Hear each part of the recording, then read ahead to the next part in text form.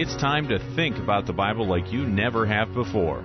You're tuned into Christian Questions. Join the conversation now on air or online at ChristianQuestions.com and download our app by searching for Christian Questions Radio. Here's Rick and Jonathan. William James once said, "The greatest discovery of my generation is that a human being can alter his life by altering his attitudes." Good morning, I'm Rick, and this is not your typical Christian commentary as we look at Bible-related topics from a different perspective. I'm Jonathan, and that different perspective has its basis in three things: godly principles, family values, honest dialogue, always done in a politically free zone. Folks, thanks for joining us today. This is a call-in format. We are caller-friendly, so on your mark, get set, go. Good morning, Jonathan. Good morning, Rick. Let's get started. What's the subject today? All right, our question is, does Christianity require an attitude check? And our theme text is found in Luke chapter 14, verse 18. But they all alike began to make excuses.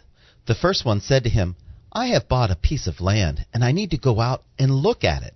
Please consider me excused." Okay. Does Christianity require an attitude check? For a Christian, following Christ is supposed to be a way of life. It's supposed to be dominant in our thinking and our actions, which means it's supposed to dominate our attitude as well. Now, I've been using the word supposed to be a lot. It means yes. There's the catch. This can be a problem because we often don't focus on our attitude. Instead, we just use whatever attitude we might have at the moment to dictate what our thoughts and actions will be. You ever think about that? It's whatever your attitude happens to be, and you just kind of go with the flow. You got caught up in it. Yeah, and we typically go with the flow. Yeah, we do. Really, we want to figure out what drives our attitude, what makes it, shakes it, or breaks it. How can shake that attitude? How can we drive our attitude so it can drive us to Christ? And so, folks, this morning it really is about figuring out what makes your attitude, because your attitude truly determines your altitude, as we'll get into that as we go through the program. So let's get started with a soundbite. Let's go right to a soundbite. This was from Fox News some time ago about doing a study on attitude, and negative attitudes can actually cost you. So this figured we'd get your attention with this. Let's listen. Well, our jobs can sometimes feel like a grind, and sometimes it's easier to focus on what's not working than what is. Yeah, but a new study shows having a negative attitude can actually cost you on payday. The Fox Medical Team's Beth Galvin explains. Almost all of us have a coworker who's a cynic, and you know what I'm talking about. They see the problems and what's not working. But what do you do if the cynic is you?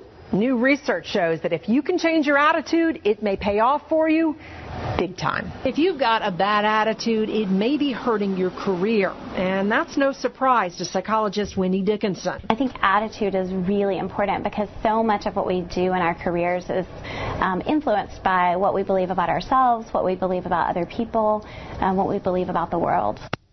And we're going to come back to that news report in a little while and just sort of build on that. But it's interesting, the study shows that a bad attitude can actually cost you dollars and cents. Wow. So I never thought of it that way. Shape up there, buddy. Let's get the attitude right. So really the question here this morning is, what makes a person's attitude develop? And Jonathan, in going through it for my own preparation for the program, trying to figure out how do you put it into a phrase that can be easily remembered and that actually reflects what it is. So it's kind of like an equation. Okay. So all right. What's the equation? It's desire plus perceived opportunity equals attitude. Okay, desire plus perceived opportunity equals attitude. And we're going to develop that thought throughout the program. And the further we go, hopefully the more sense that will make, because you might be listening to that and saying, what? And then now your attitude is, you see, now you have, see, your attitude is, these guys are a little bit crazy, but Stop your desire being so negative. You want to know what makes the attitude, but the opportunity to learn it, you're saying it's not really clear, so you're skeptical. And see, that proves how that works. Okay, so here's what we're going to do. We're going to use the parable of the great dinner in Luke chapter 14, verses 16 to 24, to help us identify what drives our attitude. But before we get to the parable, we have to look at Luke 14, 1 to 15, and see what the attitudes were that Jesus observed before he gave the parable, because he gave them because certain attitudes were a certain way. Ah, so you want to look at the context, your favorite word. Is that a surprise to you? So let's take a look at Luke 14. We're going to go 1 to 15 to get started. Observations regarding the context leading up to the parable of the great dinner, which really is all about attitude. Jesus goes to eat with the Pharisees. He goes to one of the Pharisees' houses to eat. You know, you don't think about that often. No. But he does. Yeah, Luke 14:1. On one occasion, when Jesus was going to the house of a leader of the Pharisees to eat a meal on the Sabbath, they were watching him closely. So you figure you're going over to have a meal, but what does it say about their attitude? They're watching him closely, right? Yeah. So when you see that, what do you think? Now we can't read what the attitude was, so it's a perhaps, but perhaps their attitude here was guarded anticipation. Like, okay, this guy draws crowds. He says some pretty good things. He's not one of us, though. And he really shouldn't be saying the kinds of things that he's saying, because we're supposed to be the ones saying those things. Right. So there's this guarded anticipation. They're watching him closely. And it's interesting. This is not the first time Jesus ate at a Pharisee's home. He did it often. We're just going to give you two other examples in Luke 7:36. And one of the Pharisees desired him that he would eat with him. And he went into the Pharisee's house and sat down to meat. And then Luke 11:37. And as he spake, a certain Pharisee besought him to dine with him. And he went in and sat down to meat. So you're right. You don't think of Jesus in terms of eating meals at a Pharisee's home, but they invited him frequently. Okay. And you got to say, well, was he their friend? And the answer is no, not really. So you know the old military saying, "Keep your friends close, but keep your enemies closer." Yes. Well, there may have been some of that going on to try to figure him out. Gotcha. So you get this sense of them really looking at trying to say, well, what's really going on here with this guy named Jesus who's creating such a ruckus in our formerly sedate environment. So what does Jesus do when he's there? He heals somebody. Now, that's not unusual. No. But what day does he do it on? He does it on the Sabbath. Uh-huh. And again, this is something that Jesus also did often. He often healed on the Sabbath. But when you heal on the Sabbath and you're at a Pharisee's house... Ooh, trouble. Yeah, it really is. Luke chapter 14, verses 2 through 6. Just then, in front of him, there was a man who had dropsy. And Jesus asked the lawyers and Pharisees, "Is it lawful to cure people on the Sabbath or not?" But they were silent. So Jesus took him and healed him and sent him away. Then he said to them, "If one of you has a child or an ox that has fallen into a well, will you not immediately pull it out on a Sabbath day?" And they could not reply to this. So he heals on the Sabbath, heals this man with dropsy. Now, the quiz question is, does anybody know what dropsy is? Our number is 866-985-4255, toll free, 866-985-4ALL. We are live Sunday mornings from 7 to 9 Eastern and 6 to 8 Central, and that means we're on right now. And you can also message us on your app, don't forget. So dropsy is a disease, I guess, that was common at the time. It had to do with watery secretions coming from body cavities. Interesting. Yeah, kind of gross. Yeah. So this guy is there with dropsy, and Jesus heals him. And right away, the reaction of the Pharisees is they are not happy with this. No. They're very discontented. Maybe they're angry. Maybe they're cautious. So Jesus, in his typical fashion, does what he thinks and believes is the right thing to do. Yes. Heal the man who needs healing. So this is kind of the difference between the letter of the law versus the spirit of the law. Right, because they were saying that you can't do any work on the Sabbath. Right. God said to rest. And Jesus is like, no, that's really not it. So they're saying healing qualifies as work. Right. Therefore, you have broken the Sabbath by working. So Jesus, in response to that thought, because he's had this conversation with them throughout his entire ministry, Right. because Jesus did a lot of things on the Sabbath that just caused them angst, caused them a bad attitude. There you go. Well, I won't say that Jesus caused their bad attitude. I think their perceived opportunities caused their bad attitude, and perhaps their desire caused the bad attitude because they saw Jesus as competition rather than enhancing what the law was all about. Right. And so he, in this context, says, okay, well, let me ask you a question. He doesn't say it quite that way, but he says, if one of you has a child or an ox that has fallen into a well on the Sabbath, are you going to leave the kid there? Or what? Or are you going to go rescue them?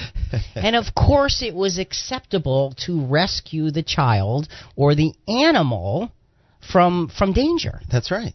And so he's saying, this is the same kind of thing. And they had no answer. And the interesting thing with the Pharisees was they wanted to stand for something high and lofty, and then when it was challenged, they couldn't come up with an answer. And so their attitude now is starting to go downhill.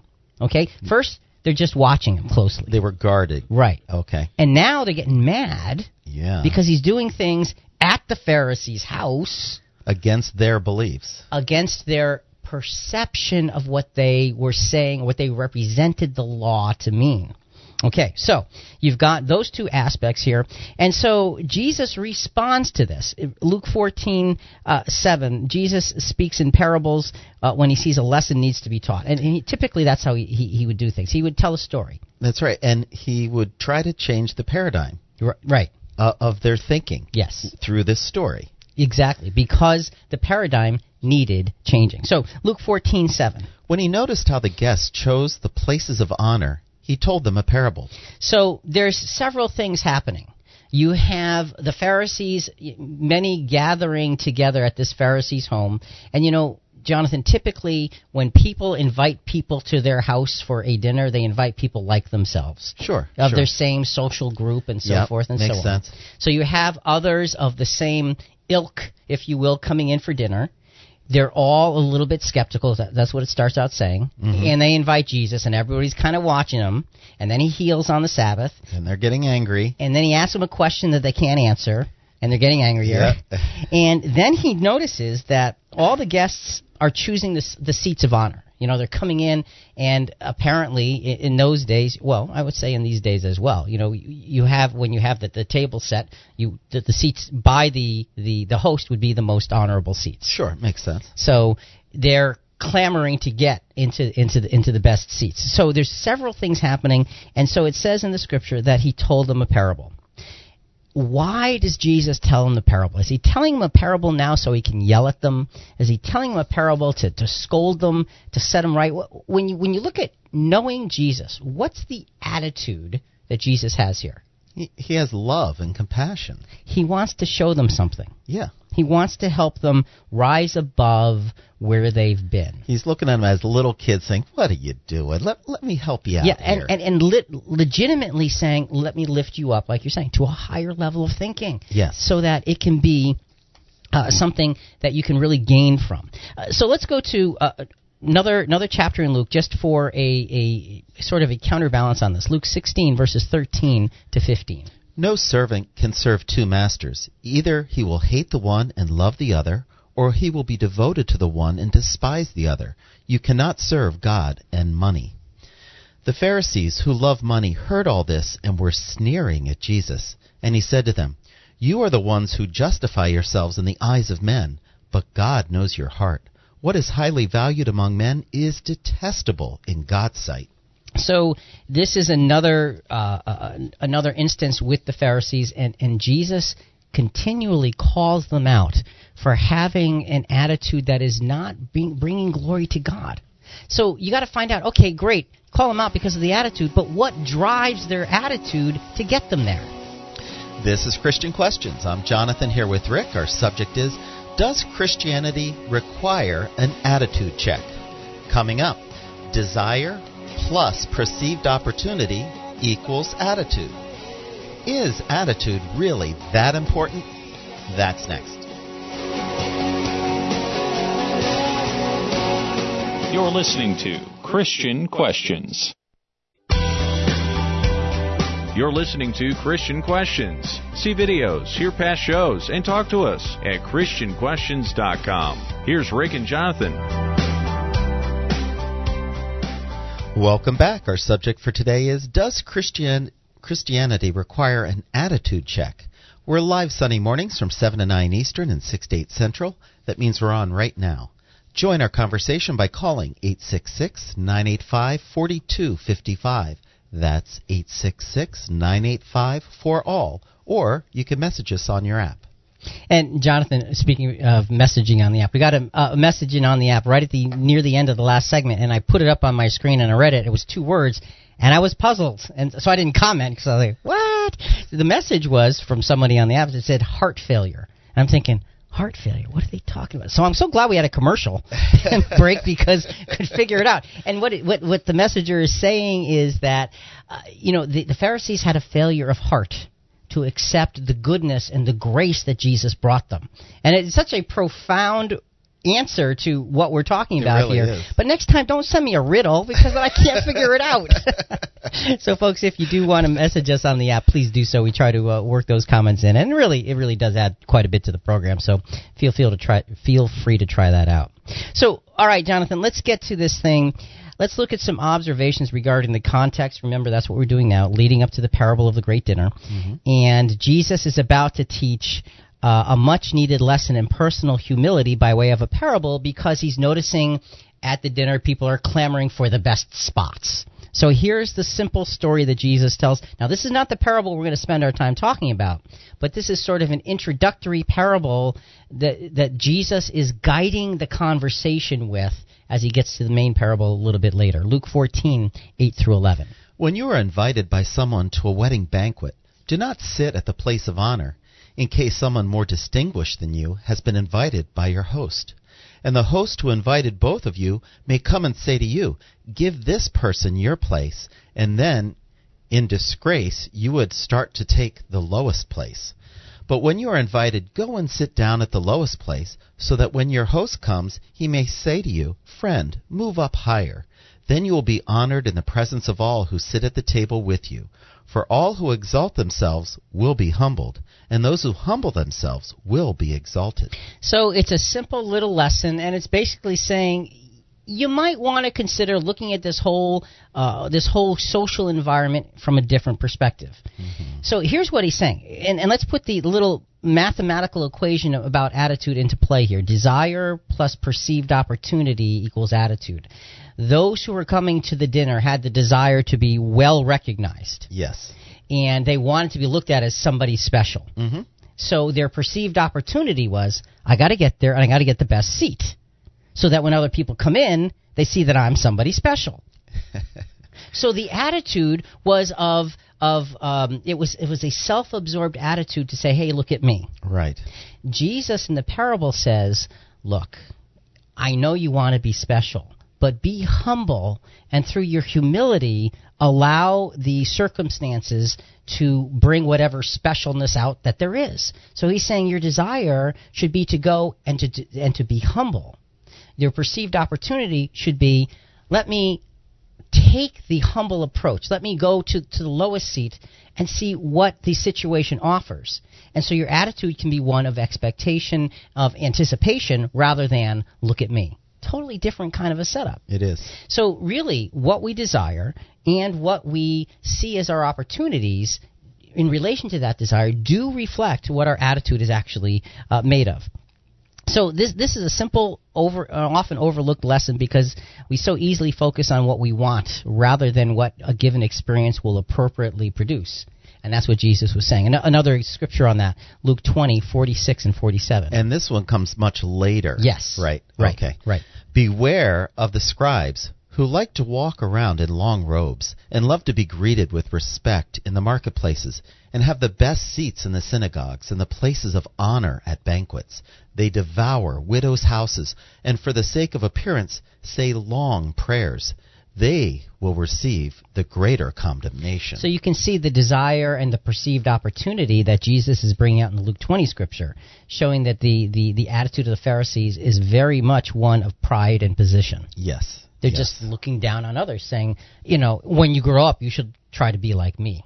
Look at how spiritual I am. Look at how godly I am, and you can only wish you could be like me. And Jesus calls that attitude out all the time. Folks, if you have a thought, we're talking about attitude. What makes and breaks our attitude? It's 866-985-4255, toll free, 866-985-4ALL. We are live Sunday mornings from 7 to 9 Eastern and 6 to 8 Central, and that means we're on right now. Christian Questions, a voice of reason in a world that's lost its way. Keep in touch at ChristianQuestions.com. And I'm sorry. Go ahead. Going through this, it's a mirror program. To me, yeah, it is. Here I am looking. Am I putting pride and position in the way of Christ-likeness? I want to know, am I messing up here? And this is really helping me. Well, and it is. It is one of those programs where if you are sitting here saying, I know people who do just exactly that, those people, then you really need to insert the mirror in between.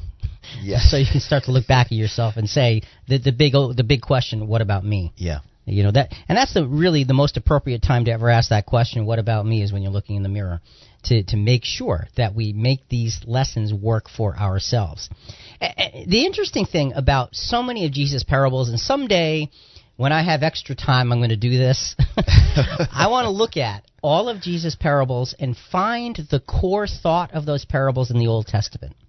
Because a lot of what Jesus taught in terms of parables in the New Testament, he got from the Old Testament. That's neat. So the core, so that he knew those old scriptures. Proverbs 25, 6 and 7 is showing us that very thought.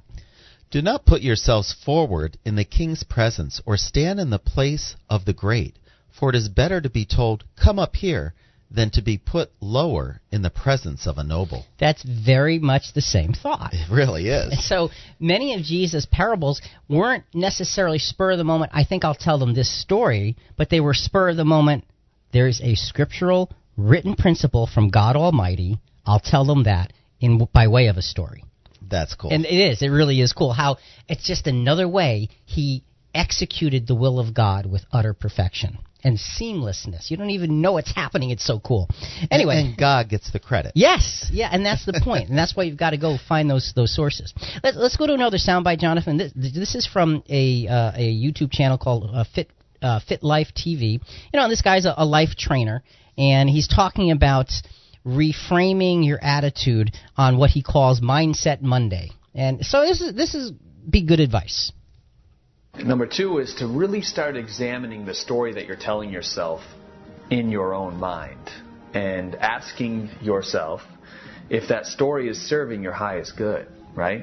Because there's stories that you and I have based on our past experience, our relationships, whatever story we're saying around money, different things like that. So ask yourself, what is the story I'm telling myself? Is it serving me to my highest good? And give it some time. Really think about it. When is the last time you just sat for 30 to 45 minutes and thought about your life? And so it's an interesting approach. What's the story that you're telling yourself? And he's right. We all tell ourselves certain stories. The Pharisees, we can see the story that the Pharisees were telling themselves. I'm important. I need to be perceived as important, so I will do the things that make me to be perceived as important. That was a constant story that they told themselves and that they acted out. And the interesting thing is Jesus would say to them through his teachings and his challenging of them, he would say, and I'm obviously doing a lot of paraphrasing here, he would say, no, you're not really that important at all. You're just another individual who's got a lot to learn. Let me help you. And he would bring that down, and he'd make them angry because the story was bringing them to the wrong place. So the desire was to be recognized. The perceived opportunity was in terms of their own label. I'm a Pharisee. So the attitude was condescension. It's interesting how it all works, and how our attitude, once we get to a point of an attitude here, sometimes we really lose our way. So Jesus is next in Luke 14. We're working our way up to the parable, Luke 14, 12 to 14. He gives a kind piece of advice to his host based on the previous parable. So he told the parable to the general group, and now he's going to be speaking specifically to the host. He said also to the one who had invited him, When you give a luncheon or a dinner, do not invite your friends or your brothers or your relatives or rich neighbors, in case they may invite you in return, and you be repaid. But when you give a banquet, invite the poor, the crippled, the lame, and the blind, and you will be blessed, because they cannot repay you, for you will be repaid at the resurrection of the righteous. That is dramatic. And it's interesting the way Jesus is not speaking out of anger. He's not calling, like in Matthew 23, where he calls the Pharisees, hypocrites and whited sepulchres and all of that. Right. It's really hollering at that point. Right. Here, he is kindly suggesting to the host a whole different way of thinking. He's saying to the host, he's challenging him, break the code. Step out of the give to get attitude into an attitude of benevolence. Give where you can't get. How about that? That's the highest form of love, yes. The agape love. And so Jesus, and he's saying, look, you should be, and it's really interesting, and when you look at the idea of what Christianity is supposed to do for us, and think about that, because a lot of times the attitude of Christianity today is, what can Christianity do for me? Yeah. But what they're looking for to have Christianity do for them, and we're going to really talk about this later on in the program, is to get stuff, is to get position, is to get wealth, is to get comfort, is to get personal satisfaction. What Christianity is supposed to do for us is to bring us to a point of humility and to following after the will of God. That's a whole different ball game. That's something entirely new to what was happening here in this environment. And Jesus says, don't invite people like yourself. Next time you have a dinner, invite people who can't repay you. And you'll get your reward. But, later. Right. Not right now. But it's a whole different attitude. Break the code. James chapter 2, verses 1 to 5. This is a principle that not only applied to the Pharisees, but James obviously writes much, much later to Christians only. And here's what he says. My brothers and sisters, do you, with your acts of favoritism, really believe in our glorious Lord Jesus Christ? So that is a loaded question. You are living acts of favoritism, one group over another, so forth and so on within Christianity. Do you really believe in the glorious Lord Jesus? I mean, James is not known to be really overly tactful. He's saying, wake up here. Yes. He's challenging the very core of their belief because he's looking at their actions. For if a person with gold rings and fine clothes comes into your assembly, and if a poor person in dirty clothes also comes in, and if you take notice of the one wearing the fine clothes and saying, have a seat here, please, while to the one who is poor you say, stand there or sit at my feet, have you not made distinctions among yourselves and become judges with evil thoughts? So he's saying you are looking on the outward appearance, and you are become judges, and it's not a good thing no matter how you slice it. Listen, my beloved brothers and sisters, has not God chosen the poor in the world to be rich in faith and to become heirs of the kingdom that he has promised to those who love him? So James's thought is very much along the lines of what Jesus was teaching. James's thought is, look, just because someone doesn't have a lot doesn't mean that they are less worthy, less valuable. As a matter of fact, they are most likely more valuable in the eyes of God. Because of a more humble attitude. So what's the attitude comparison here? Desire plus perceived opportunity equals attitude. When we look at those around us, what eyes are we looking with? Are they eyes of social or political standing and comparison, or are they the eyes of understanding and compassion? Which set of eyes have you chosen to use? What do we do with what we see? Those are the things that Jesus is teaching in this context, and he'll be getting to in the parable. And Jonathan, let's quickly go to the phones. All right, well, we have Carol from Connecticut. Good morning, Carol, and welcome to Christian Questions. Good morning. I have a question for you. Yes. Is attitude and personality the same? You can have a good personality, okay, but something could happen where your attitude is completely shattered by, something really big.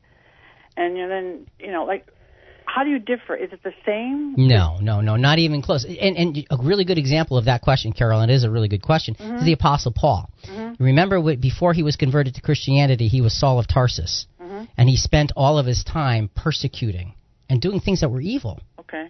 But God saw good in him because his character was a good character, and he was converted, and then he did only good for the rest of his life. Right. So, no, personality and attitude are very, very different, and someone with a very good, strong character and personality can still have a very bad attitude. Yeah, that's true. Well, thank you. That was one of my thoughts when I heard your question. All right, Carol, thanks for calling in. We appreciate it. Bye-bye. Take care. So, and it is important to understand that attitude is something that can come and go. Attitude is something that we can change. So the purpose of today's program is to figure out what drives our attitude so that we can figure out how we can change our attitude depending on the circumstances that we end up being faced with.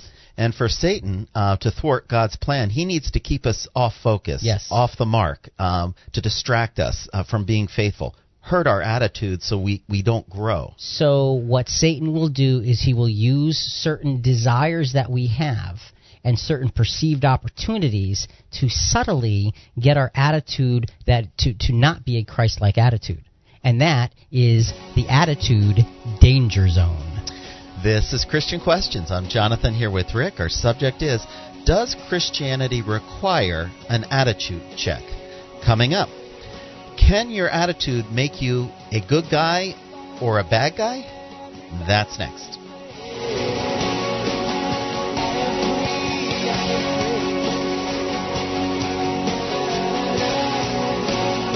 You're listening to Christian Questions. You're listening to Christian Questions. See videos, hear past shows, and talk to us at ChristianQuestions.com. Here's Rick and Jonathan. Welcome back. Our subject for today is, does Christianity require an attitude change? We're live Sunday mornings from 7 to 9 Eastern and 6 to 8 Central. That means we're on right now. Join our conversation by calling 866-985-4255. That's 866-985-4ALL, or you could message us on your app. And don't forget to sign up for CQ Rewind, the full edition, at ChristianQuestions.com. And Jonathan, as we closed out last segment, I mentioned, you're getting into the attitude danger zone. Yes. So Matt, who's running the board today, started singing, a little danger zone song. Matt, I don't know, you want to sing it for us? No, he's all the way across the room. He's as far away from his mic as he can be. Highway to the danger zone. Oh, okay. And look, all seriousness now, when attitude can bring us to all kinds of places, and some of them are very dangerous in terms of what we are looking to accomplish in our lives. If our attitude is not on the same page as our objectives for life, we're in big trouble. You're right. Because attitude has much to do with what we actually get done and what we actually accomplish. So, Jonathan, let's sum up the context that we've been talking about here. There's several quick bullet points. Jesus goes to eat with the Pharisees, and they watch him closely. Okay. Jesus heals on the Sabbath. The Pharisees don't like it, but have no answer. And that's typical. Jesus speaks in parables when he sees a lesson needed to be taught. Shows his love and compassion. So Jesus' attitude was one of building up. The Pharisees' attitudes were those of skepticism and tearing down. Jesus teaches a much-needed lesson in personal humility by way of a parable. And Jesus gives a kind admonishing to his hosts based on the previous parable. So Jesus is really focusing on the attitudes that are being displayed before him. Let's go back, before we get into the actual parable, let's go back to that Fox News report on negative attitude can cost you in the workplace. So Matt, let's go to soundbite number 3. New research published by the American Psychological Association shows that cynicism, or having a negative attitude, can have a toxic effect on a person's earnings. I think part of the problem with cynicism in the workplace is that nobody really wants to work with someone who's negative and difficult. And a lot of work that we do is team-based. One German study of 16,000 workers found that those who reported lower levels of cynicism on the job earned on average about $300 a month more than their more more cynical coworkers? I think cynicism can impact your level of productivity. It can impact your relationship with your coworkers or your boss. The cynicism will show up in evaluations that you get, and those evaluations ultimately lead towards pay increases. Nobody likes a cynic, and cynicism is an attitude. And when we have a cynical attitude about things, we're not looking toward anything good. We're not seeing anything valuable and positive. How do you get cynical? What is it that you desire? What do you see as a perceived opportunity? And my guess is whatever you desire, the perceived opportunity is not there. Yeah. So you become cynical as a result. That is poison. It's dangerous to end up in that kind of a place, but it can happen easily, and it can cost you money besides. Yes. Jonathan, let's go back to the phones. All right, well, we have Julius from Connecticut. Good morning, Julius, and welcome to Christian Questions. Good morning, gentlemen. A very timely topic. I appreciate it. Thank you. You're welcome. See, he's got a good attitude. I hope this doesn't sound like a boast, but going to the issue of giving something that, a gift that cannot be repaid, this came to mind. Yesterday I was at the barber shop, and the place was just full, all the seats taken. So this lady comes in, a younger woman with 2 children, and nobody, gets up to give her a seat. So I got up and says, lady, you take my seat. And she was reluctant, but she finally took my seat. Now, what I gave her, she could never repay me. Right. You see what I mean? She's not going to offer a seat to me in the future. But anyway, I like that. What a wonderful thought, to give where it cannot be repaid. And then I have 2 scriptures to share with you on this issue of attitude. One is Jeremiah 17:9. That's the prophet Jeremiah, chapter 17, verse 9. I'll just read one of the verses. The heart is deceitful above all things, and desperately wicked. Who can know it? And then the next verse is how God rewards or punishes or rewards according to the heart condition. The second scripture that I'll leave you with is a familiar one too, is Proverbs 23:7, where it says that I'll just share it with you. I won't read it. It says that as a man thinketh in his heart, so is he. It's all in the heart, isn't it? Thank you. Thank you, Julius. Appreciate your call. God bless. You too. And great scripture. The heart is deceitful above all.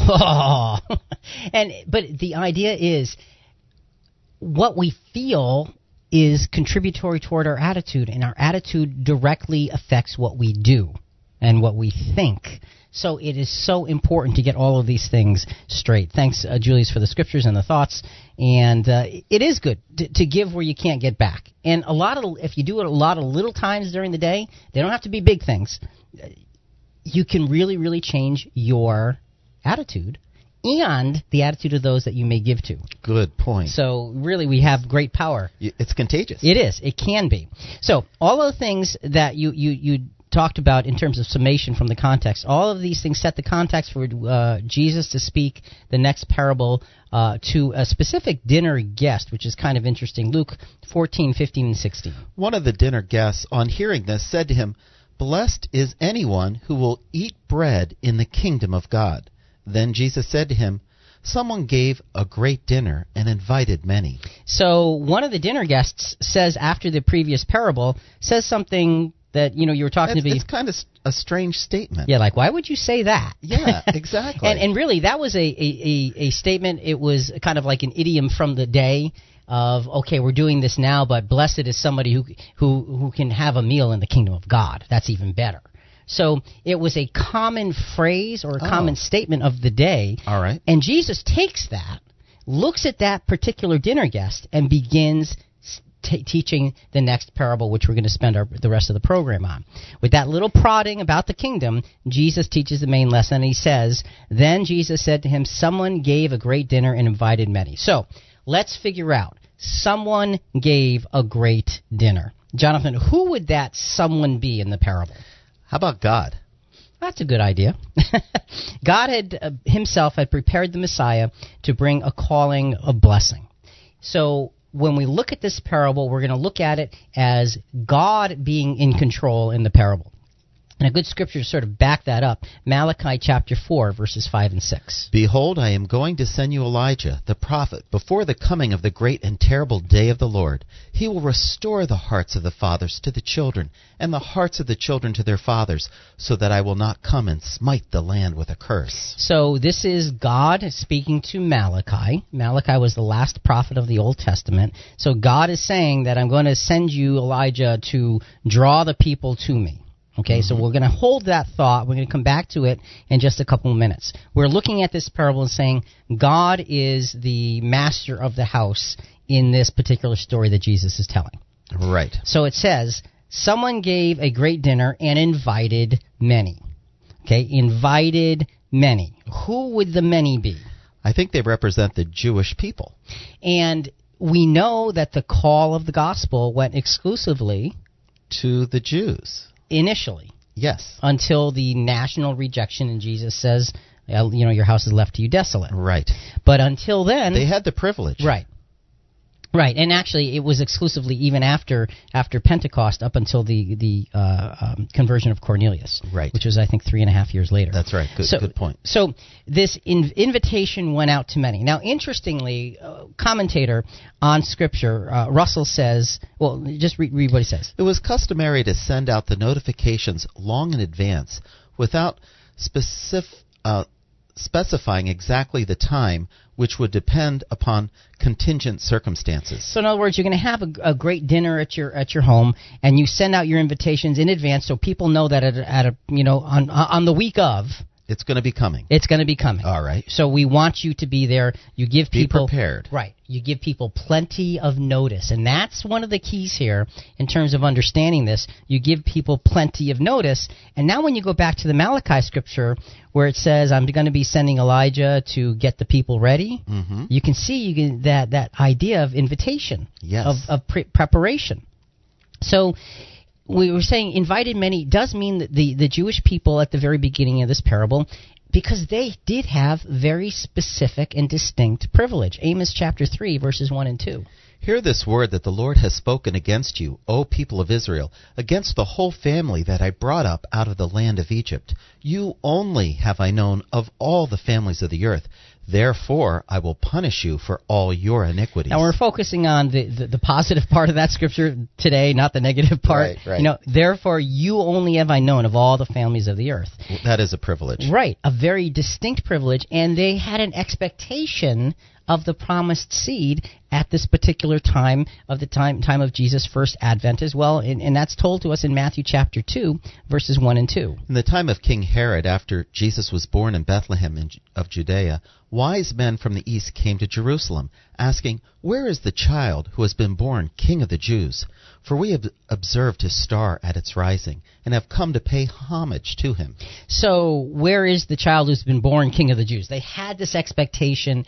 Everything was in place. So when you see the parable being outlined, and we realize God is the master of the house. Yes. And he's invited many. He's invited those who have privilege. The Jewish people. So now we've got those two parts. Now, Luke 14, at verse 17, the next verse in the parable says what? At that time, for the dinner, he sent his servant to say to those who had been invited, Come, for everything is ready now.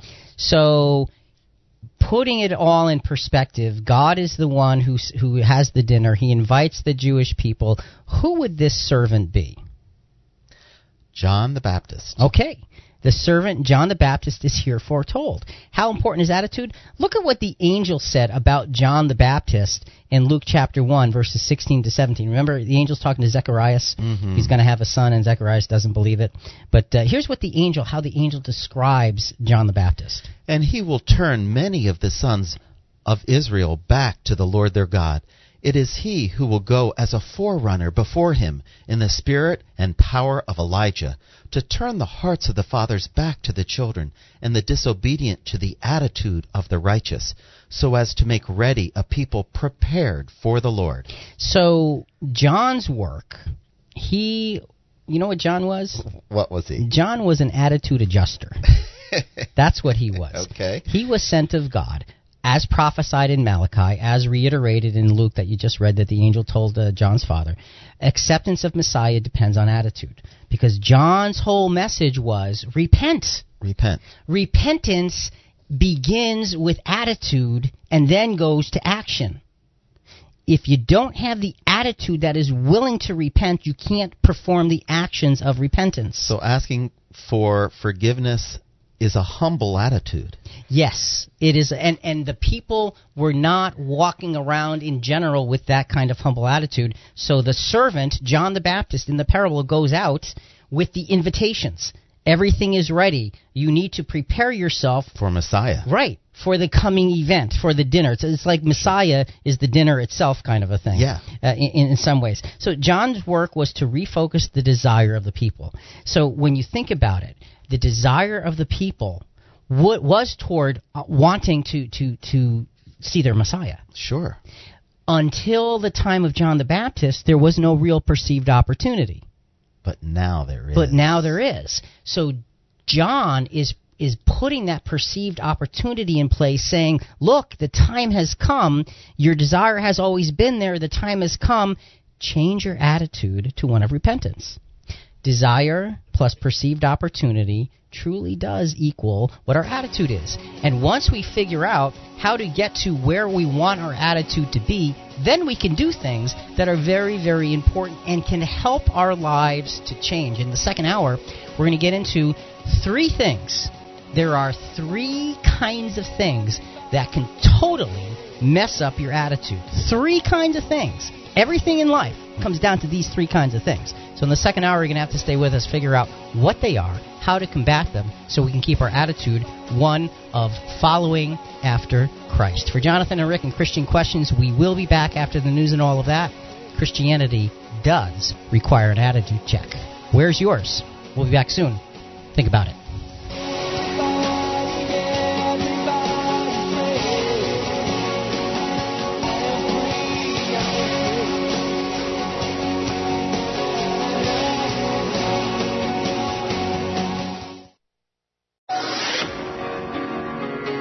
It's time to think about the Bible like you never have before. You're tuned into Christian Questions. Join the conversation now on air or online at ChristianQuestions.com and download our app by searching for Christian Questions Radio. Here's Rick and Jonathan. We usually open with a quote. Yes. We're talking about attitude. Yep. I'm going to quote Albert Einstein. You wouldn't think he'd be the guy to quote on attitude. Let's hear it. Albert Einstein said, weakness of attitude becomes weakness of character.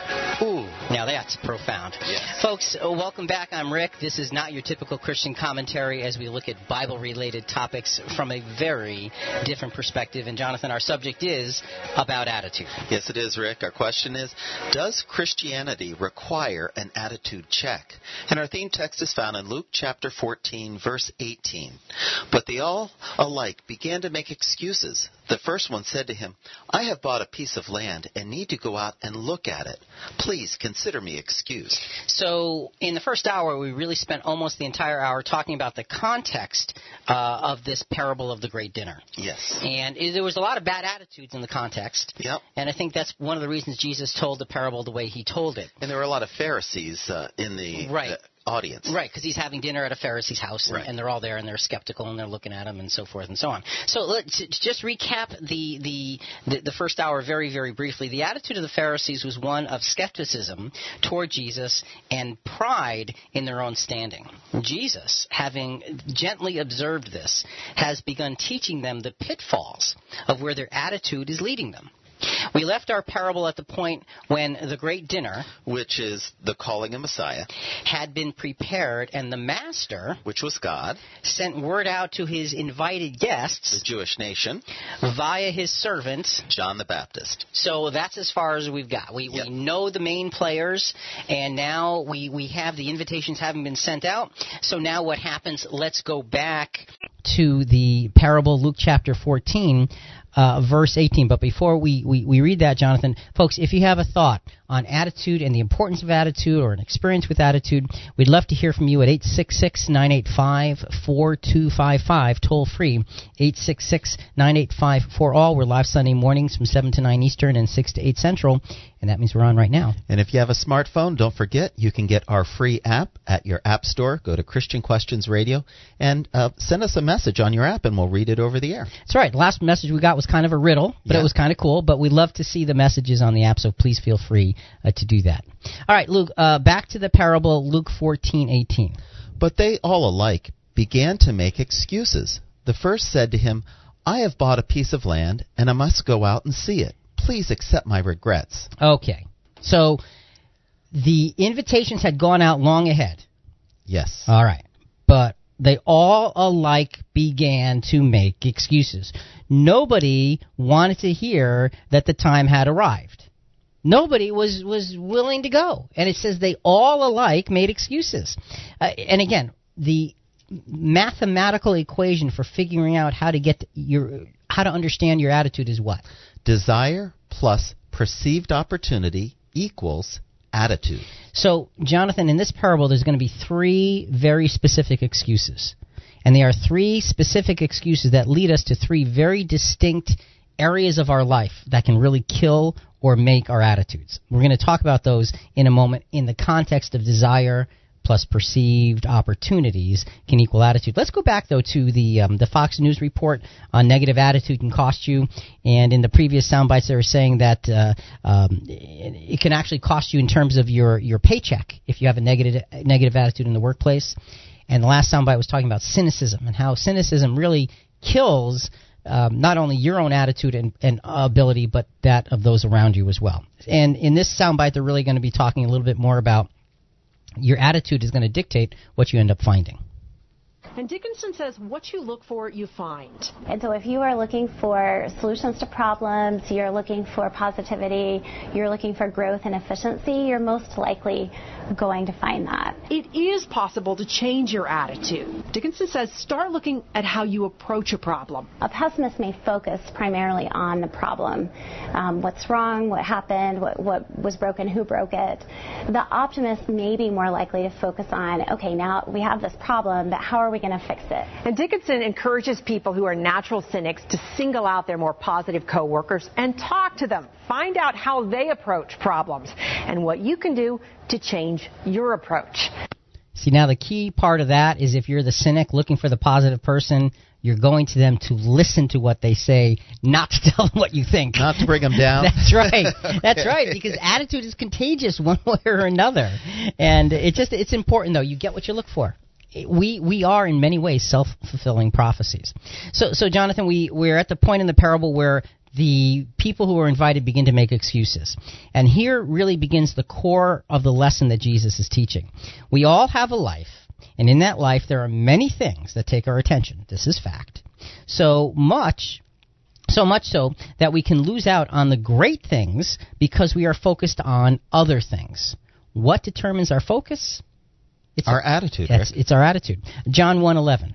He came to what was his own, and his own people did not accept him. So this parable is showing the rejection of Messiah, the rejection of the great dinner, in terms of a fulfillment of prophecy. The gospel can be received by those who are of a seeking attitude. For those who think they have already found everything they need, there's no reason for them to be looking anymore. Right. So you have a closed-off attitude.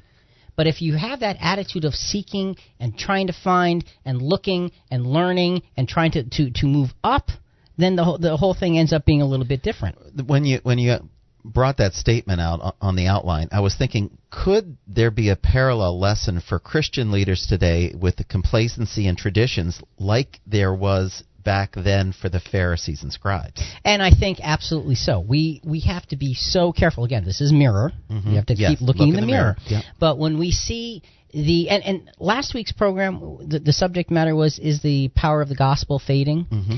And if you remember, some of the statistics said that there are fewer Christians, especially in this country, than there were. Right. But the other problem with that statistic is not only are there fewer Christians, but there are more Christians that are part of the prosperity gospel, which doesn't focus on Christ. It focuses on me. Mm. So there are even fewer from the standpoint that we're not looking for what the gospel truly offers, and that is a way to follow Jesus, because it was the gospel, the good news of the kingdom, not the good news of what I can get. Gotcha. Okay, what I can get can be good news, but that's not what the gospel is about. Okay, so to help to define the three, because remember at the end of the last hour we said there's three things. Mm-hmm. Three things that get in the way of our attitude. To help define those three things, let's go to the explanation of part of another parable, the parable of the sower from Mark 4:11 and 12. And he said to them, "To you has been given the secret of the kingdom of God, but for those outside everything comes in parables, in order that they may indeed look but not perceive, and may indeed listen but not understand, so that they may not turn again and be forgiven." All right. That is the idea that some have been given the secret of the kingdom, but others have not. Right. They've been ignored, essentially. The parable of the sower shows us three kinds of failure in receiving the gospel by those who receive and grow the seed in the thorny ground. They don't die, but they don't produce fruit either. Remember, there was the stony ground, the thorny ground, and I think by the wayside. By the wayside, yeah. So there were three different areas, but in the terms of the thorny ground, where the gospel seeds actually grew, mm-hmm. there was three problems in that area. And I think if you look at the three problems in that area, they're going to fit really well with the three excuses given in this particular parable. So let's take a look. What are those three problems? Mark 4, chapter 4, verses 18 and 19. "And others are those sown among the thorns. These are the ones who hear the word, but the cares of the world and the lure of wealth and the desire for other things comes in and choke the word, and it yields nothing." Doesn't that kind of sound like what we were just talking about with the prosperity gospel? It really does. So what are the three areas? The cares of the world, the lure of wealth, and the desire for other things. And they choke out the word. All right? Now, all of these three things have to do with desire. Yes, okay, you're right. Things that we want. The cares of the world, these are the things that our desires are focused on. The lure of wealth, something that our desire can be focused on. The desire for other things, obviously. So, again, desire plus perceive opportunity equals attitude. So where's your desire? Right. And when you figure out where your desire is, then you look at what you see as your potential opportunity to achieve that desire. Mm-hmm. And if it's very high, your attitude is higher. If it's very low, your attitude is terrible. So you've got these three things in that particular parable where the seed is sown among the thorns. Now, there's three other attitude shapers from the sower parable.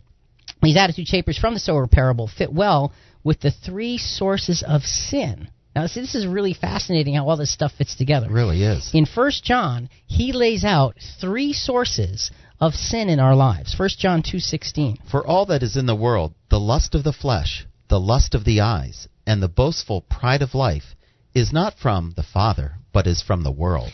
So, again, in 1 John, John lists three different things. What are they? The lust of the flesh, the lust of the eyes, and the boastful pride of life. So we have three sets of three. Yes. We're talking about there's three different excuses in the parable we're talking about today. There are three different reasons that the seed sown in thorny ground doesn't produce fruit. It grows into something, but it doesn't ever do what it's supposed to. Right. And then we have three sources of sin. And our assumption here is that those three sets of three are actually all echoing those three things you just read from 1 John. How fascinating. Wow. And what does all this mean? Because it gets complicated. Well, you're doing mathematics. You've got the equation for attitude. Now you've got 3 times 3. And what do you do? It comes down to let's figure out where our desires are and then what our perceived opportunities are, so then we can control our attitude. That's what this is really, really, really all about. So the first excuse in this first parable, Jonathan, was what?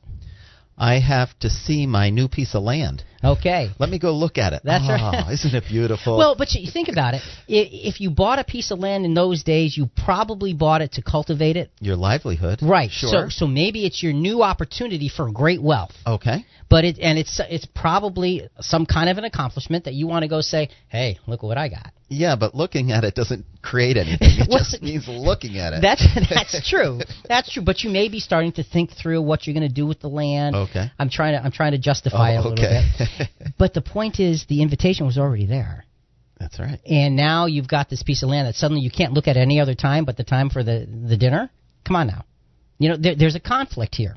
So the new piece of land, let's take a look at, in terms of the thorny ground, there were 3 areas of concern. What would that be? The cares of the world.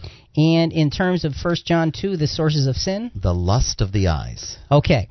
Let's see if all 3 of these things, looking at my new piece of land, means that we're focusing on the cares of the world or the desire of the eyes. Ecclesiastes chapter 5, verses 10 and 11. He that loveth silver shall not be satisfied with silver, nor he that loveth abundance with increase. This also is vanity. When goods increase, they are increased that eat them. And what advantage is there of the owner thereof, saying the beholding of them with his eyes? Okay, so what advantage is there? It's exactly what you said. Hey, I can go look at what I've got. See, our desire is easily stimulated by what we see. Yes, it is. That's the lesson of the parable. Forget the land for the moment. It's something that you're looking at. What we see ignites our imagination for what we would like to have or to be, and that sets our attitude toward a narrow and pride-laden focus. And that's the key. What we see triggers. It triggers desire, which will eventually trigger attitude. Jesus saw his audience as living with this attitude of a narrow, pride-laden focus.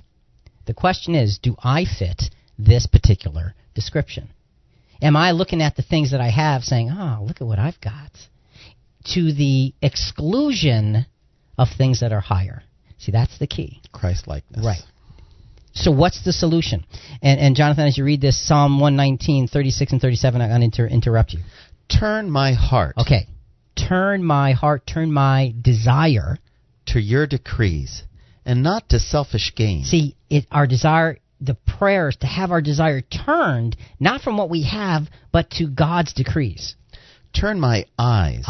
There is the perceived opportunity. Turn what I'm looking at, my perceived opportunities, from looking at vanities. Give me life in your ways. There's the new attitude. Desire plus perceived opportunity truly does equal attitude. This is Christian Questions. I'm Jonathan here with Rick. Our subject this morning, does Christianity require an attitude check? Coming up, so what is the one thing that drives the attitudes of most people? That's next.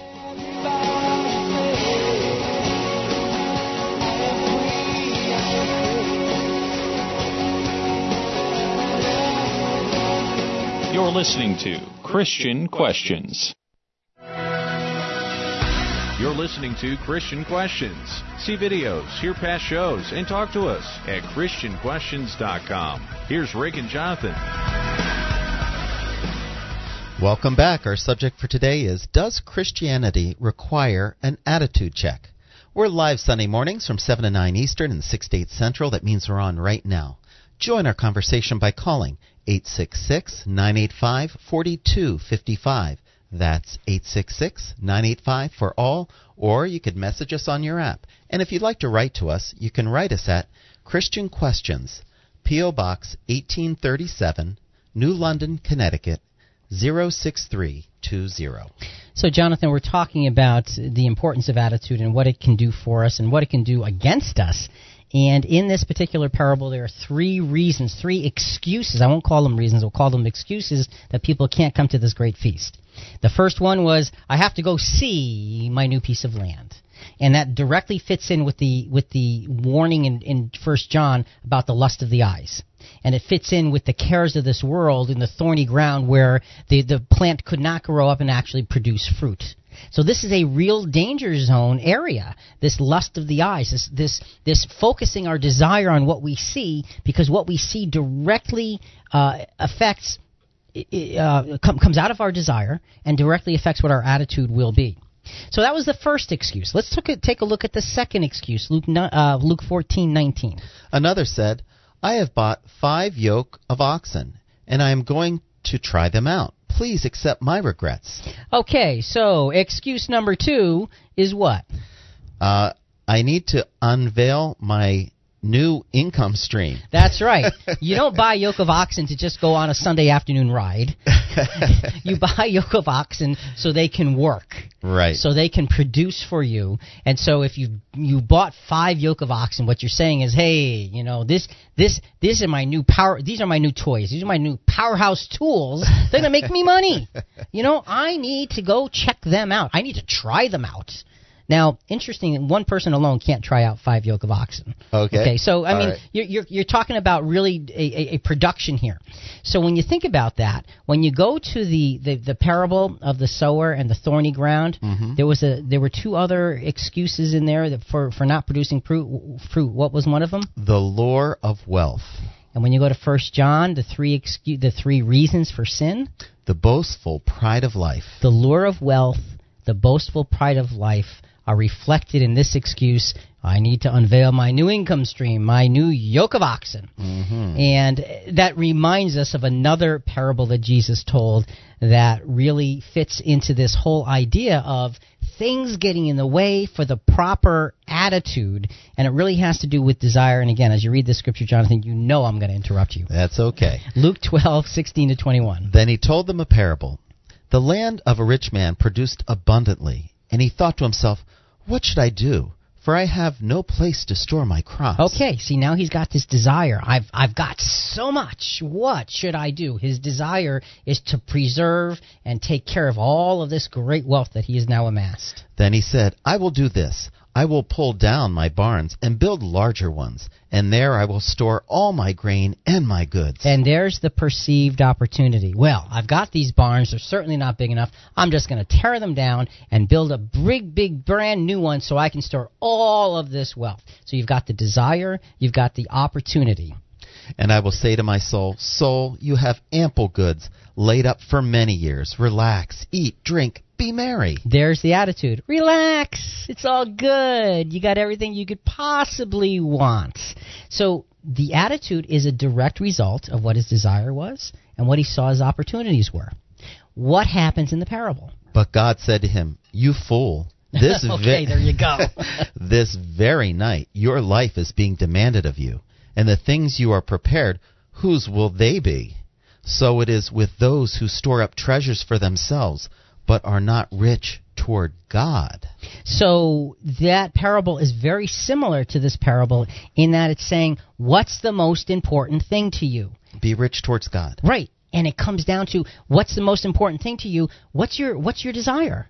What do you really want? Desire deep down in your heart more than anything else. And folks, for a lot of us, if we ask ourselves that question and we're willing to answer it with truth, it might be depressing.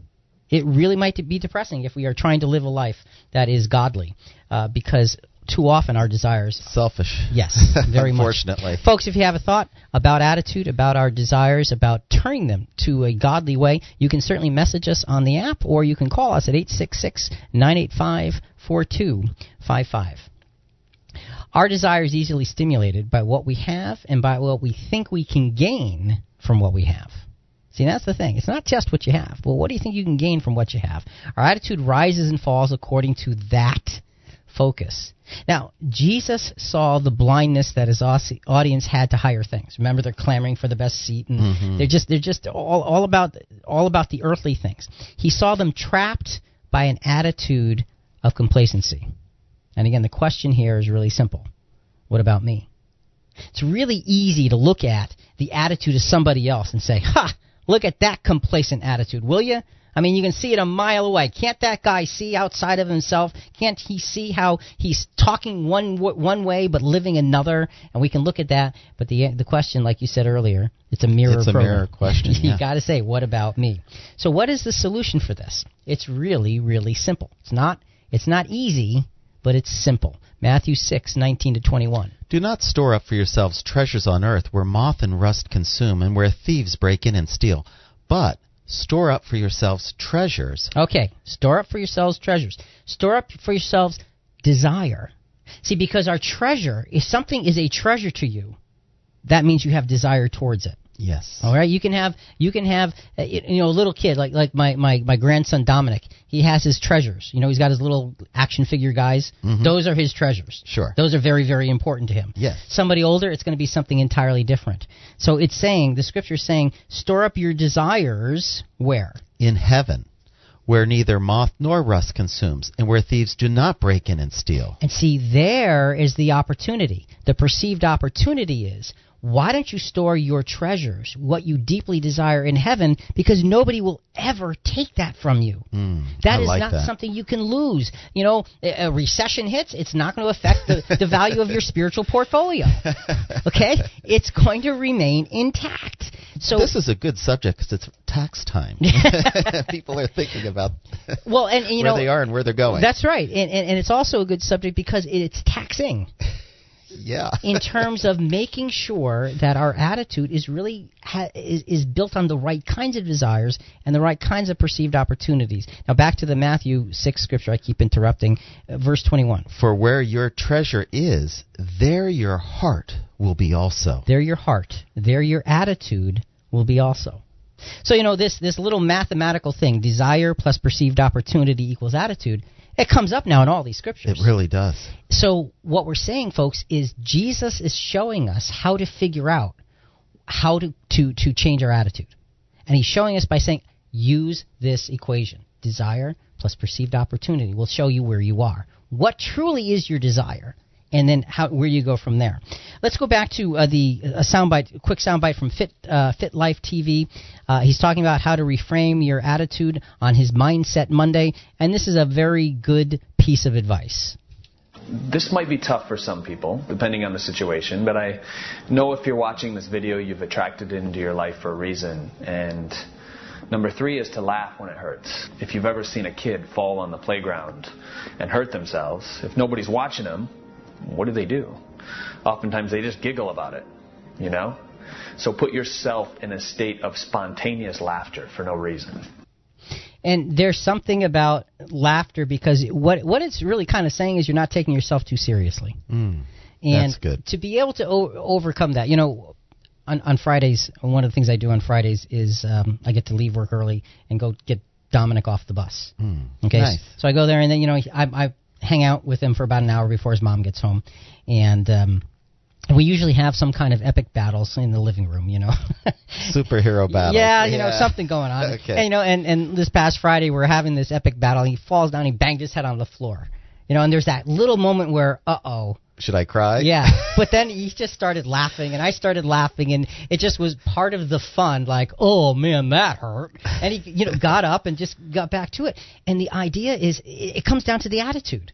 It really was the attitude, and he was in an attitude of just having fun in the moment and didn't want the bang on the head, don't tell his mom, but the bang on the head to get in the way. And so that principle really works even when we're adults. And the Pharisees weren't willing to giggle and laugh at themselves, were they? No, they were looking so downwardly at Jesus. Yeah. And what he stood for and what he did, there was no joy. And see, laughter really can equate to joy. There was no joy in their perception of Jesus. Right. And because there was no joy, there could be no understanding, because he contradicted so many things. But if they could see the joy, they could see the understanding. Desire, perceived opportunity, equals attitude. So we've got the first 2 excuses. I've got to go look at my land, you know, the lust of the eyes. I need to unveil my new income stream. The oxen and the 5 yoke of oxen. Right. Okay. The lure of wealth, the boastful pride of life. What's the third excuse? Let's read in Luke 14:20. Another said, I have just been married, and therefore I cannot come. So excuse number 3 is? I am newly married, so back off. All right, now we're going to hold that thought. Those are Rick's words. Yeah. That's right. I'm newly married. Leave me alone. So the 2 aspects from the parable of the thorny ground, what was it? Desire for other things. And from the 3 reasons for sin in 1 John? The lust of the flesh. So now, when you think about it, I'm newly married. I mean, surely this is a legitimate reason and not an excuse. I mean, being newly married is being newly married. Sure. There is certainly reason to say, look, you know, want to be left alone. And that is understandable. But the opportunity that Jesus was showing them and the attitude that they had adopted, it was only an excuse. Because again, the invitation had gone out. It's not that this great dinner came up as some surprise. No. So it was using something very legitimate as an excuse. And that is part of what can make our attitudes really go sour. When we have something that has legitimacy and use it improperly. Ooh. Jesus is simply illustrating the necessity of priorities. God and His will and His plan first, always. Yep. Those are the priorities. Love me more than these. Desire. Do we desire God's plan, God's will, God's opportunities first? Plus perceived opportunity. How can I live that?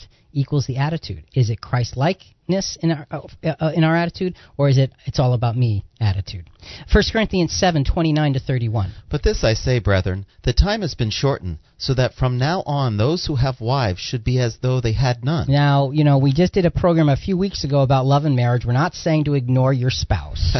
And those who weep as though they did not weep, and those who rejoiced as though they did not rejoice, and those who buy as though they did not possess, and those who use the world as though they did not make full use of it. For the form of this world is passing away. The point of the scripture, Jonathan, is our desire is easily rationalized with the parts of our lives that are truly important. And there are parts of our lives that are truly important. Sure. Which gives us an attitude of self-justification. And that's the thing we have to be careful of.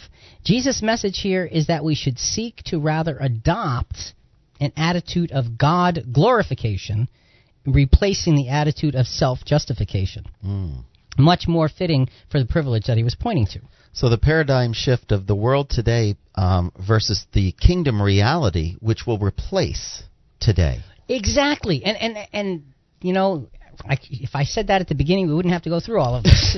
That's exactly it. It is the difference between seeing what's surrounding us in the world today, saying, but there's a higher opportunity. It's not as tangible, but it's higher, and it's more real, and it's eternal. Eternal. Which this way? Is temporary. Right. Which way do you want to go? Shift your attitude, and you can shift where you end up. And that really, really comes down to it. And how do you shift your attitude? You have to understand what it is you desire. You have to understand what you see as the perceived opportunity to get what you desire. And that tells you what your attitude is. Shift your desire, shift your attitude. Shift your perceived opportunities, shift your attitude. What's the solution for this third difficulty of the desire for other things or the lust of the flesh? It's Romans 14:5-8. One person regards one day above another. Another regards every day alike. Each person must be fully convinced in his own mind. All right. Each person's desire has to be fully focused. He who observes the day observes it for the Lord, and he who eats does it for the Lord, for he gives thanks to God. And he who eats not for the Lord, he does not eat, and gives thanks to God. For not one of us lives for himself, and not one dies for himself. Okay, there's the perceived opportunity. Now, this scripture particularly is talking about, in those times, there was a big debate among Christians about eating meat that had previously been offered to idols. Okay. And Paul is saying... Some had a problem with it, and others didn't. Right, and so the apostle is saying, look, for those who have a problem with it, they have a problem with it because that's part of their conscience. Let them be.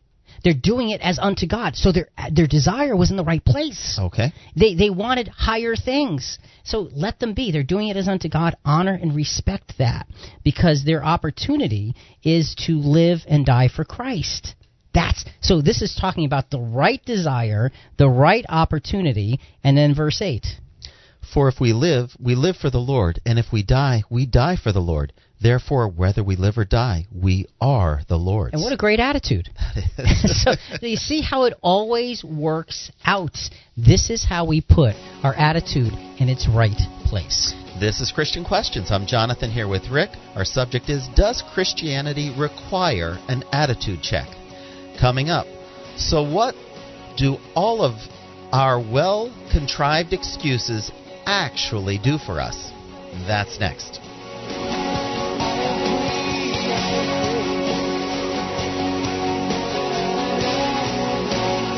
You're listening to Christian Questions. You're listening to Christian Questions. See videos, hear past shows, and talk to us at ChristianQuestions.com. Here's Rick and Jonathan.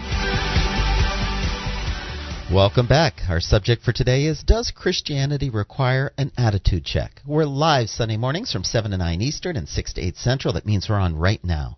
Join our conversation by calling 866-985-4255. That's 866-985-4ALL, or you can message us on your app. And the conversation continues online at ChristianQuestions.com. Contact us there with your questions or comments. Also, interact with us on our Facebook and tweet us at CQ Net Radio.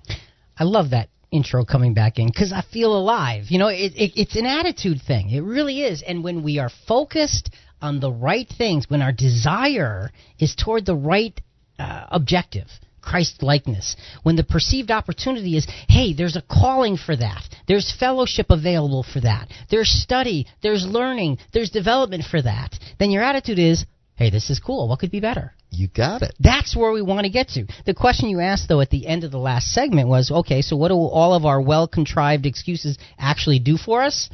The answer is not much. Waste our time? Yeah, that's it. That's exactly it. Well, let's go back to the parable. Remember, in the parable, those who were making the excuses were the Jewish nation. Mm-hmm. They were the ones who were invited in the parable. So what happens after these well-contrived excuses? Luke chapter 14, verse 21. So the servant returned and reported this to his master. Then the owner of the house became angry and said to his servant, "Go out at once into the streets and lanes of the town and bring in the poor, the crippled, the blind, and the lame." So with the rejection of the nation of Israel, so the nation was represented in those who were invited. God was upset with the attitude of the nation. Yes. So he says, he opens the door to those who would be willing. So who are the poor, the crippled, the blind, and the lame? Okay. What's this mean? Well, let's go to another verse, and then we're going to come back to those, because this is very, very important. Matthew 11:28-30. This is about attitude. "Come to me, all you that are weary and are carrying heavy burdens, and I will give you rest. Take my yoke upon you, and learn from me, for I am gentle and humble in heart, and you will find rest for your souls. For my yoke is easy, and my burden is light." So Jesus is saying that, look, come to me. If you are carrying heavy burdens, I can help you with this. And again, when you see the desire for relief from your burdens, and you see the perceived opportunity of giving them to Jesus, your attitude is one of thankfulness. Oh, for sure. So it all comes down to focusing on that. So let's go to who would be represented by, like you said, by the poor and the crippled and the blind and the lame. Well, the invitation, remember, is still local. He says, go into the town. So it's still in town. Okay. It's still in town. All right. So we can easily see that it represents individual Jews of the time and no longer the nation in general. Okay, so you can picture the disciples, those that were following Jesus, that were attracted to him. Okay. Right. And after Pentecost, the call went out originally just to the Jews as well. That's right, for several years. Yeah, 3.5 years or so. Okay. After the 3.5 years, then you had it expand. But until then, it was still local. It was still in town. But on an individual basis, not a national basis. Right. Okay. So there's a difference here. So what did the excuses get them? It got them to not be able to go as a collective. They lost. That's what the excuses got them. They lost. They can go look at their land. They can go try out their oxen. And they can go, be married. That's all nice and wonderful. But you didn't have time for something higher. You just didn't have time. So what happens after this? So the call goes out to individuals. And in the parable, what happens next? Luke 14:22-24. "And the servant said, 'Sir, what you ordered has been done, and there is still room.' Then the master said to the servant, 'Go out into the roads and lanes and compel people to come in, so that my house may be filled. For I tell you, none of those who were invited will taste my dinner.'" Okay, so I tell you, none of those who were invited will taste my dinner. What's happened now? Something is different. They've gone out, they've gone to the people in town, and there still weren't enough of them. So what does he say to do now? Go out into the roads and the lanes, go out further and further and further. So let's hold that thought. And then we're going to go to Jesus putting the attitude of the Pharisees into the result of the Pharisees. Matthew 23:37-38. Jesus is telling them, finally, he's told them he's tried reasoning with them. He's tried showing them. He's tried answering their questions. He's tried being firm. And now he's just calling them out and telling them exactly what they are, because he is now pretty much out of time. His crucifixion is not far from this. Matthew 23:37-38. O Jerusalem, Jerusalem, thou that killest the prophets and stonest them which are sent unto thee, how often would I have gathered thy children together, even as a hen gathereth her chicks under her wings, and you would not. Behold, your house is left unto you desolate. Okay, so when he says, behold, thou that stonest the prophets that are sent unto thee. See, that's their misplaced desire.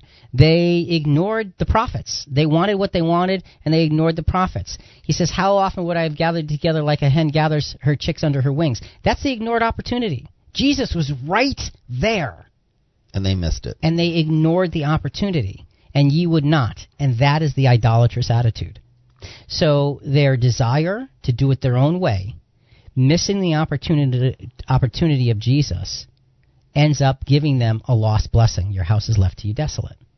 So you can see how it works both ways. We can channel that desire to the right things, look for the right kinds of opportunities that are spiritually oriented to get the right attitude, or you can follow the path that this says, the new mathematical equation, don't try this at home. Misplaced desire plus ignored opportunity equals an idolatrous attitude, which results in a lost blessing. Ooh, I don't choose that one. Well, but that's the default for most, because we're not willing to really examine what our desires are all about. So now the invitation goes throughout all of the rest of the world, beginning with Cornelius. So we're back to the parable, and now they're going into the streets and the lanes and in the highways and the byways. They're going much, much further. Acts chapter 13, verses 46 and 47. Then both Paul and Barnabas spoke out boldly, saying, It was necessary that the word of God should be spoken first to you. Since you reject it and judge yourselves to be unworthy of eternal life, we are now turning to the Gentiles. For so the Lord has commanded us, saying, I have set you to be a light for the Gentiles, so that you may bring salvation to the ends of the earth. So you can see that this parable is about attitude, and how the attitude of those who were invited was so completely detrimental to their end results. And one note, Rick, this call is going out to the Gentiles is not on a national basis. No. It's on an individual basis. Right, because after the invitation went, now it was to whomever you can find. Right. One here, one there. Exactly. So that's another important part of this thing. So really what we've got to understand is our attitude will dictate what we do and how we do it. So what is your desire? And when you look at whatever it is you want, if you have a bad attitude right now, think about, well, what's causing it? What is it that I really want that I'm aggravated about? And you can usually pinpoint what you're aggravated about. And then why am I aggravated about it? That's the perceived opportunity or perceived lack of opportunity. Then you can figure out what's driving your attitude, and then you can go back and say, okay, should I be desiring something different? Let's go back to Fit Life TV one more time, how to reframe your attitude. And this is something that's we've been talking about. He's just going to say it a little differently. Change your mood. Let's listen. Instead of focusing on how you can change the situation, focus on changing your mood. Have you ever had your mood just been at an all-time low, and it just kind of brings things into your life that day that maybe didn't serve you or you felt bad about, or you're just kind of stuck in the mud all day long? Well, if you can change your mood by doing something or raising your vibration, then ultimately your reality starts to change as well. So how do you change your mood? Listen to music, hang out with kids, maybe write a thank you note to somebody that you haven't talked to in a while. And you'll notice as your mood starts to change, the way that your attitude was based on that situation that you couldn't change or you thought you couldn't starts to shift as well. I like the example, the suggestion, hang out with kids. Kids can just lift you up. That's a good point. They just can lift you up. But the idea is take control by understanding that our attitude is going to bring us one place or another, and we can actually choose. You can choose to change your attitude, but you have to choose what you're going to focus on as your primary desire. It's our choice.